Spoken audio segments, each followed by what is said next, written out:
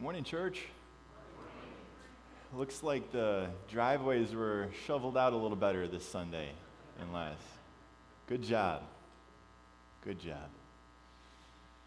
Well, I'm going to talk to the guys real quick. Raise your hand if you're a man. All right. Sometimes verbal cues that we're listening is good. It kind of helps the attention. Now, not this Tuesday, but next Tuesday. All right? So not this Tuesday, but next Tuesday. So it's over a week out. So you got to remember, it's Valentine's Day. All right? And on Valentine's Day, it's good for us guys to remember to get flowers, right? I've actually this last, when was that? No, man, I think it was for a birthday for Elaine. It was the day of, and I realized, you know what? I really hope that the one or so flower stores in town are open. And thankfully they were, and they had one bouquet of roses, and that was just for me, I think. So anyways, thinking about flowers and giving flowers. Is it our duty to give flowers to our wives on Valentine's Day? The answer to that would be yes. I think so.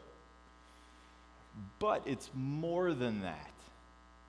So if you hand flowers to your wife on Valentine's Day and you say, "Here is my duty," that's going to fall flat, right? Right? Like, "Here is my offering to you." We're good, right? It falls a little flat, okay? There's not a lot of love in that, is there? And as we were sitting on Mount Sinai this last month, thinking about the commandments of the Lord to love God and to love others, it falls a little flat when there's not love in it. And so, we'll go to the next slide here. We're going to look at a Hebrew word. It says in the Hebrew, it's the word for willing, and it's pronounced nadab. You don't necessarily need to remember that, but the reason I put it in red there is to show you that the rest of the sermon, when you see a word in red, it is that word. And it gets translated about 5 or 6 different ways as the scripture rolls along. But it's the same word. And so when an author of scripture uses the same word close to 10 times in a chapter, it's a pretty good clue that this is the point. Especially when the opening verse and closing verse shares that word. And I'm going to read to you here out of 2 Corinthians chapter 9, this idea of being willing in our offerings, putting some love into it. And so 2 Corinthians chapter 9, verses 6 through 8 says this. It says, "Remember this." Just kind of like I was saying, guys, remember this, right?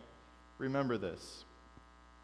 "A farmer who plants only a few seeds will get a small crop, but the one who plants generously, or you could say willingly, will get a generous crop. You must each decide in your heart how much to give. Don't give reluctantly or in response to pressure, for God loves a person who gives cheerfully," or you could say willingly. Verse 8 says, "And God will generously, or you could say willingly, provide all that you need. Then you will always have everything you need and have plenty over to share with others." In the law of Moses, there's a lot of instructions about offerings. The end of the book of Leviticus, which is the book after Exodus, the closing words in the last chapter of Leviticus talks about an offering. It calls it a tithe offering. It says 1/10 of the produce of the land should be set apart wholly to the Lord. And then at the end it says, "These are the commandments that Moses gave to the people of God at Mount Sinai." And so as I've been wrestling through, what does it mean for the people of Israel here to be redeemed out of Egypt, miraculously brought through a Red Sea, and come to this mountain where they're meeting with God, the birth of a nation. Finally, they're coming together as a people, learning what that means to be. There's a lot to do and say here in the law of Moses about offerings. And when Jesus comes along, he ends up not abolishing the law or offerings, but he comes to fulfill it and to share. There's got to be willingness in there. There's got to be love. And the people had started to miss the point as time went on about that every commandment on Mount Sinai is meant to love God and to love others. Is it duty? Sure. But you're missing the point if it's just duty. Every commandment on Mount Sinai's point towards loving God, loving others. That's why when we started the new year, my challenge to y'all was to put your New Year's resolutions through that filter. Is this to love God, to love others? So, last week we were in chapter 34. We're not skipping a chapter. We're going to teach what the Bible teaches. We're in chapter 35 about offerings. And it says this, it says, Moses said to the whole community of Israel, "This is what the Lord has commanded. Take a sacred offering for the Lord. Let those with generous hearts present the following gifts to the Lord." So what's this offering for? Well, back in chapter 25, the Lord revealed to Moses that he was to make a tabernacle, a dwelling place, a temple, so to speak, where the people could come together and worship God. And it was going to require some participation. Moses couldn't do it himself. It was going to be the entire people of God contributing together to do this. And instead of offering their abilities, their gifts, and most importantly, their love to what the Lord wanted, instead they created a golden calf out of their anxiety. They committed idolatry.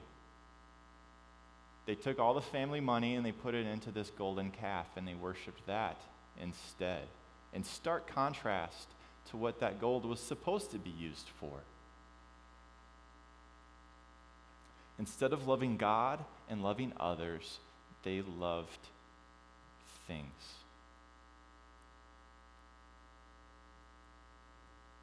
It wasn't just a money problem.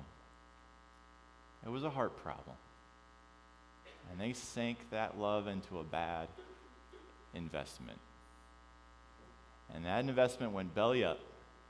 Moses came down. He saw what this was wrong, that would not lead to shalom for the people of God. They repented. Finally, it took a while, but finally they repented. Intercession was made, and they enjoyed the presence of God living among them again. And Moses argued for that, saying, if you don't go with us, if we're not in your presence as the people of God, we don't want to go. We go where you go.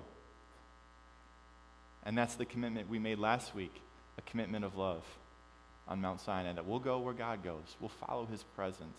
And I asked you in those journals, we still have more in the back. Actually, there's 60 pages in those journals, so you can use one page, front and back, every Sunday. And if you lose journals, just keep it in your glove box. And then bring it in on Sundays. And you can have all the sermons the whole year to reflect back on. But anyways, I asked you last week to write in there a commitment of love, to spend time in the presence of God. I think that's pretty foundational. And today we're going to be looking at another commitment of love here. So next verse, please. So it lists off some things that they're to give. And then it circles back here. It says, Exodus 35:10. I love this call to action. It says, "Come, all of you who are gifted craftsmen, construct everything that the Lord has commanded." I like that invitation. For those in the construction business, you kind of know what this is, right? If there's a project to be done, how many of your employees do you have just sitting at home? None. How many of them get to take vacation? Not a lot. You say all hands on deck. Everybody, We got to get this thing up. We got to get after it. The clock is ticking. And so this is a call to all the people of God. And I love it. I love it in the scriptures. We see it a lot in the New Testament. As the people are building this, it's not just about what they're building, but the fact that they're doing it together. And they're coming together. The second sermon I gave here as a pastor, we called it barn raising. And it was the idea that we're all chipping in. We're all participating in this thing. And that's what God cares most about, that we might be a community of love.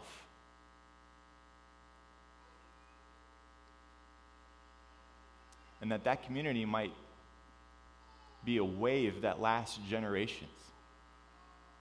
Right now, we're sitting in the willing offering of people before us. Unless you made one big check 50 years ago, other people invested right now in love to you. And they might not ever have met you or known you, but they said, you know what? There needs to be a church here in this town so that people can live in a community of love.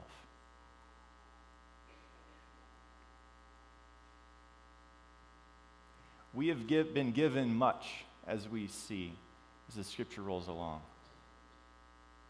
And it's exciting as these people come together and construct everything the Lord commands. In chapter 36, it says that those doing the work had to say, hey, we got too much. Cut off the giving.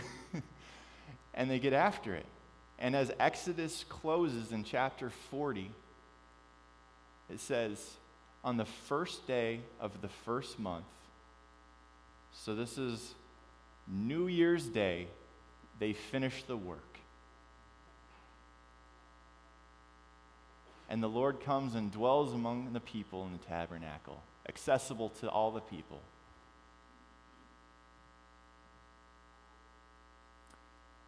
If you want to look at your own study this week, chapters 39 and 40, you'll see it over a dozen times. About every paragraph ends with the instructions.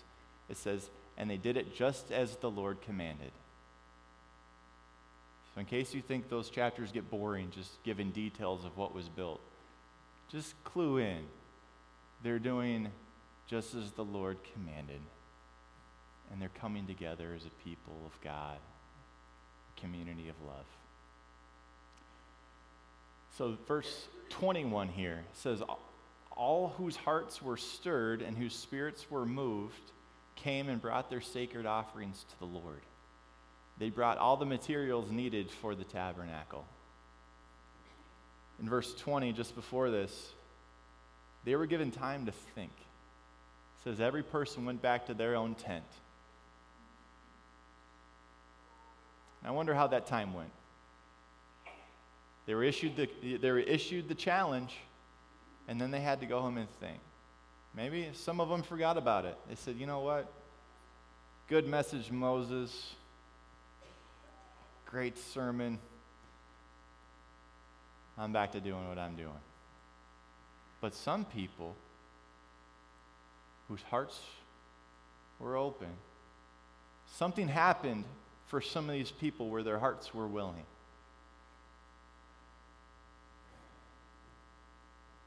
I underlined a word up there. It gets translated different ways. But it's a word that we saw last week, a work we focused on a lot 2 weeks ago.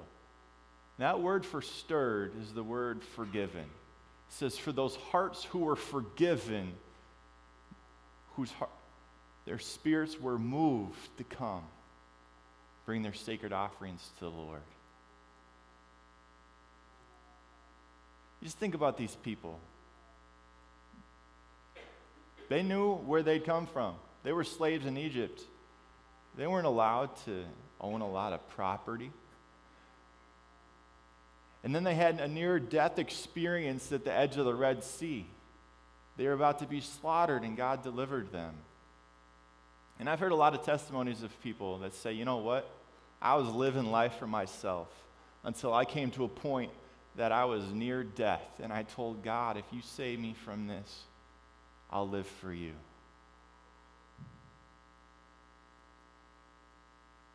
We have all come to a near eternal death experience.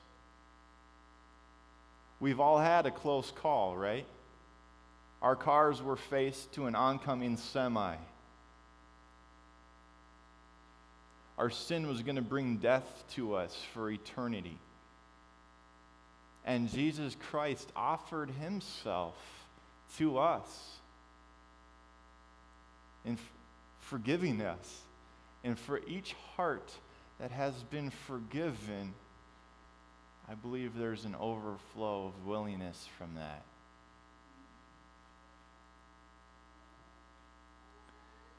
You want to write in your notes, Luke 7:47. You can remember that. That's the big airplane that goes the distance, right? Luke 7:47 is when Jesus receives a year's worth of perfume offered and poured out on his feet. And those that watched it grumbled.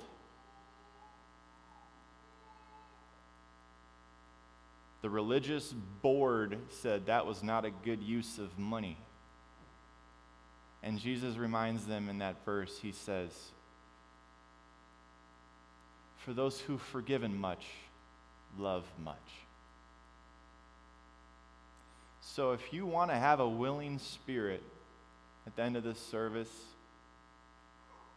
if you want the commandments of the Lord not to be burdensome, as 1 John says, but to be a delight, as the Psalms continue to repeat,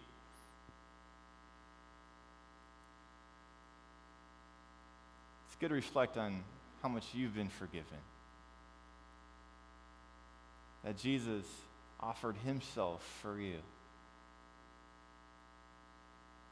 And if you remember, they're doing this, they put the tabernacle together at the new year. It would be the start of year 2. And if you remember, the start of year 1 was when God told them, "I'm going to get you out of Egypt this very month." That's their anniversary. It's when they celebrate Passover, where they shed the blood of the lamb. They put it over their doorposts, and the plague comes through. And through that plague, Pharaoh says, "Get out of here. I will finally let you go." And the Red Sea parts. It's the month of their salvation and of their forgiveness. And it's on that anniversary that they can say, you know what? As we reflect back a year ago, we have a lot to be thankful for, church. Amen. Amen. Next verse, please. Verse 22 through 23, it says, "Both men and women came, all whose hearts were willing. They brought to the Lord their offering. All those who owned the following items willingly brought them." I love the investment that these people are making with their finances as well as with their hearts. And I'm going to keep referring back to Matthew chapter 6 this month, because in Matthew chapter 6, it's part of the Sermon on the Mount when Jesus climbed up the mountain, just like Moses did, and explains the law of Moses, saying, "I'm not abolishing this, but I'm telling you what it really means."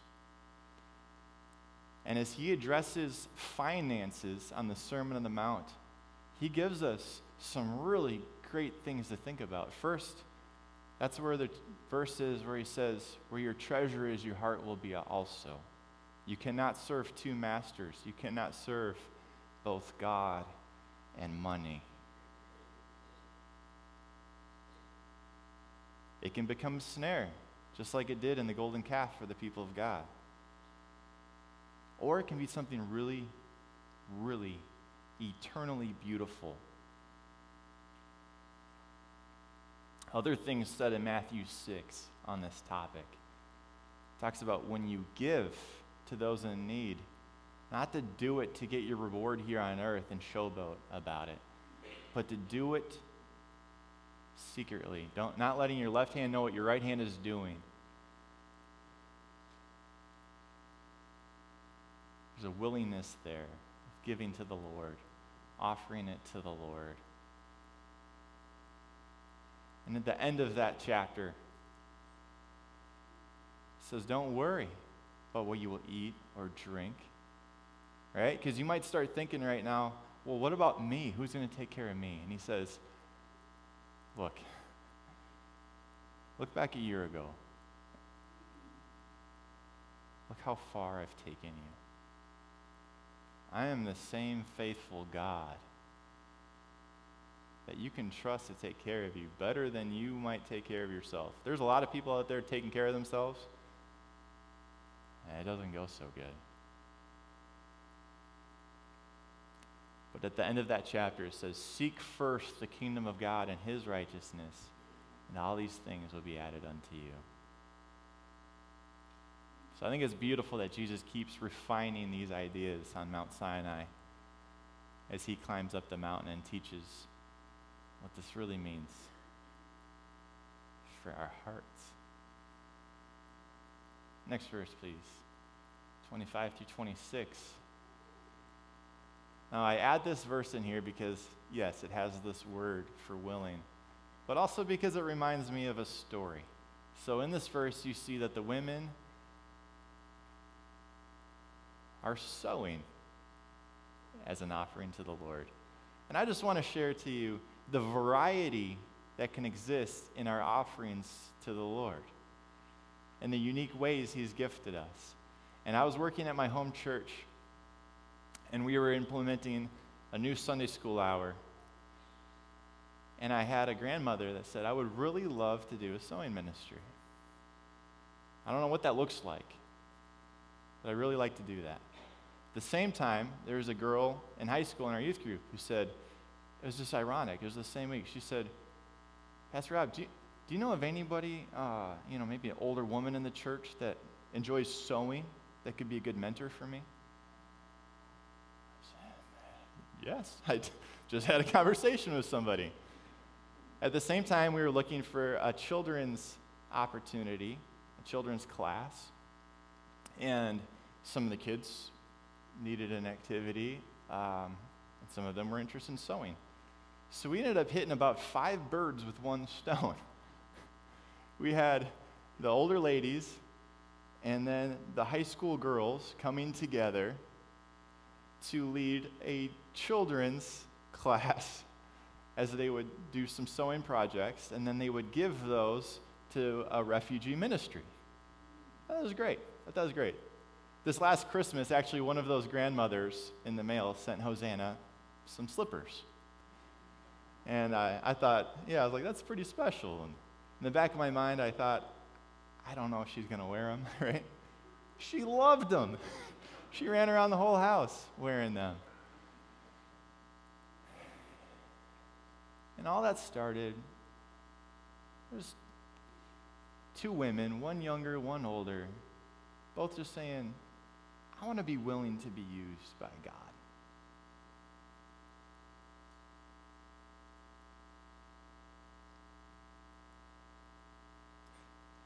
And I want to love others. You have that kind of attitude, God can work with that. God can steer that ship. And sometimes he'll make it clear as day, like he did for me that week. Just connect these people together. Right? The Spirit is moving here in the same direction. Connected together. And that's what's going on in this chapter. The Spirit is moving and the people are moving together towards building this sanctuary for the Lord to dwell in. Next verse. 29. This is the one in your bulletins. It says, the people of Israel, every man and woman who was eager to help in the work the Lord had given them through Moses, brought their gifts and gave them freely to the Lord. That's about the 10th time or so we've had a word in red up there. The idea of being willing to do this. And there's times in Scripture where the people are very unwilling to do this. A lot of the prophets deal with the people as they turn their backs on these commitments of love. One of those classic cases is in Malachi chapter 3. where God says, you're cheating me, everybody. You're not giving to me any offerings. You're not loving God or loving people with your finances. And you wonder why there's not peace, why there's not shalom among the people of God. And he gives them a challenge in chapter 3 of Malachi, starting in verse 10. He says, I will open the windows of heaven for you. I will pour out a blessing so great you won't have room to fill your barns. Or you won't. I think I said that wrong. But you get what I mean. And at the end of it, he says, try me. Try me. Put me to the test. In other words, a year from now, you'll be able to look back and see my faithfulness.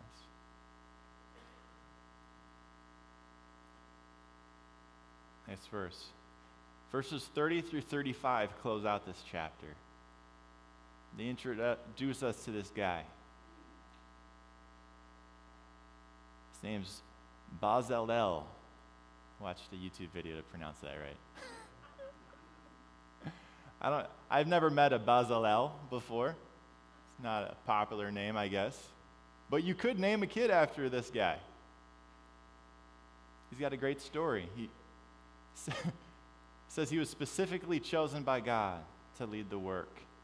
Verse 31, it says, the Lord has filled Bezalel with the Spirit of God, giving him great wisdom, ability, and expertise in all kinds of crafts.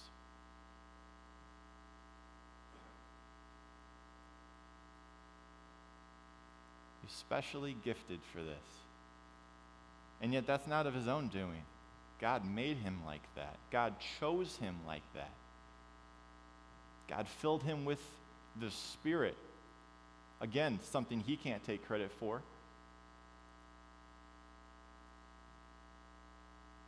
The point here is that we have all been given much. We've been forgiven. We've been crafted ever so uniquely. It could be sewing. It could be construction. Whatever line of work. God has put you in a position unique to you to do ministry that only you can do. You might be able to say something to someone they might not hear or listen to from anyone else, but because of your story, you might earn that right.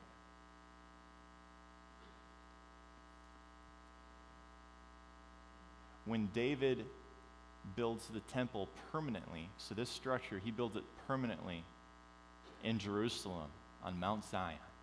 And when he does that, they have a celebration. And in that prayer of celebration, he says, 1 Chronicles 29, he says, God, we thank you.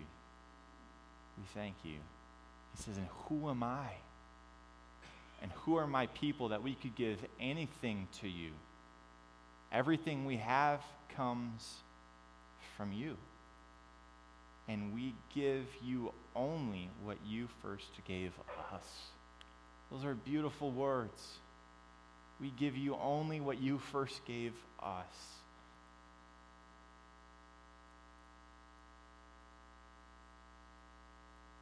The Lord, He never goes in the red. He's not hurting financially. He's not taking out loans. The Creator owns His creation. It is His.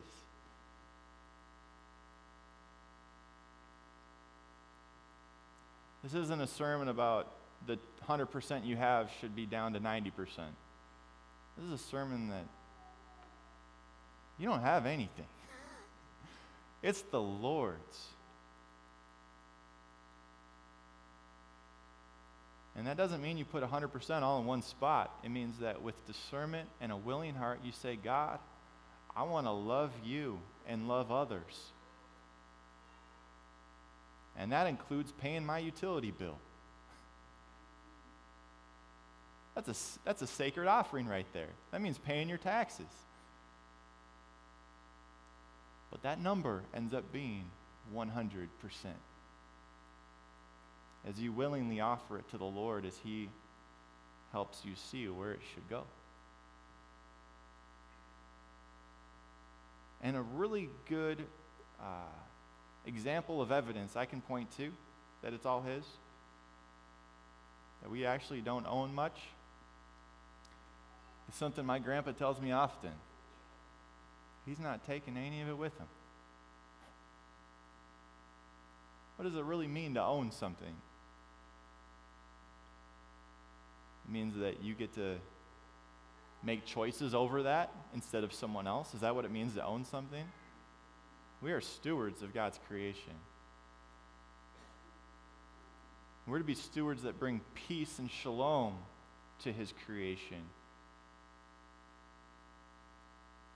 That's part of what offerings is all about, and the heart of giving.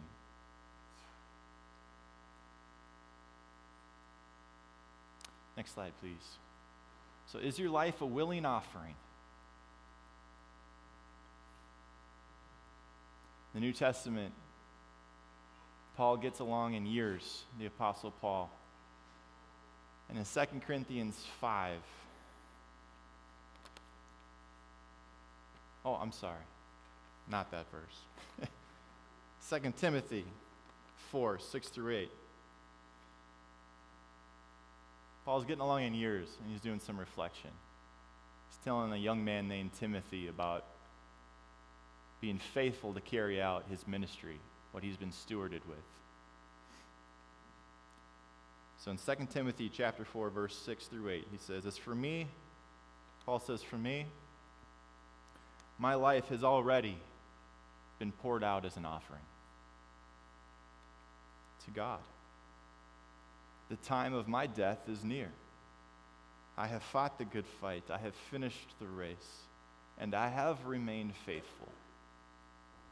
And now the prize awaits for me, the crown of righteousness, which the Lord, the righteous judge, will give me on the day He returns. The prize is not just for me, but for all who eagerly, you could say willingly, look forward to His appearing.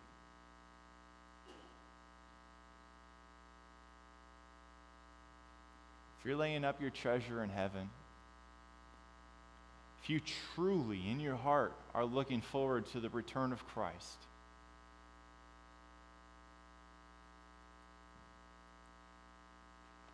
you're going to know what to do tomorrow with all that He's given you.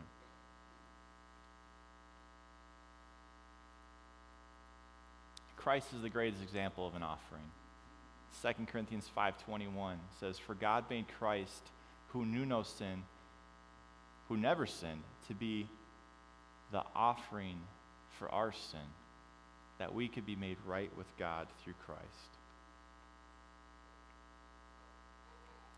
I was looking at my journal here last Thanksgiving, and every once in a while I get a little jingle in my head. So I write the lyrics out. And this little jingle I wrote said, all I care is about giving my cares to you. And then the end was, to be fully alive requires 100% tithe. I was just feeling convicted over that Thanksgiving. Not about 10%. To be fully alive requires 100% tithe. And Jesus gave it all for us. And there is such sweet fellowship as we give it back to Him. And it's contagious. This isn't just about what you should do. It's a blessing to be in the household of God, because the person on your left and on your right, God wants to use to love you.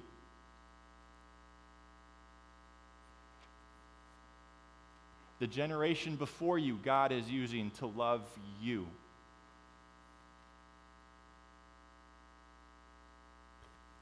God doesn't need your tithes.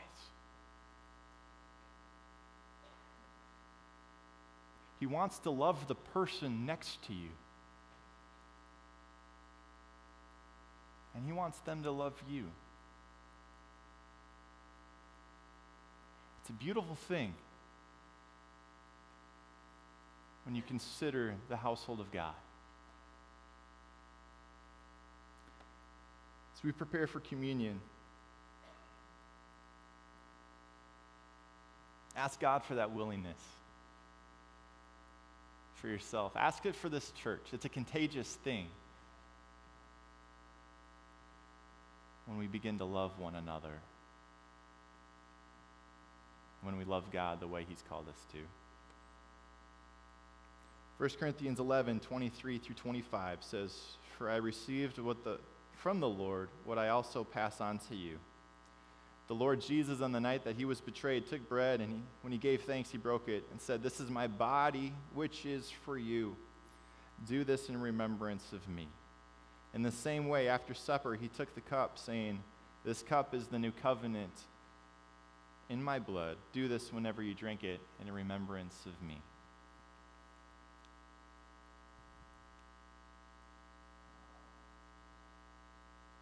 I'll give you moments in the presence of God. Thank him for what he's done for you. Thank him for his forgiveness for you. And ask him to do in your heart what does not naturally happen. To give you a heart of flesh and not of stone. A heart that's alive and that is not dead. To give you a heart of love.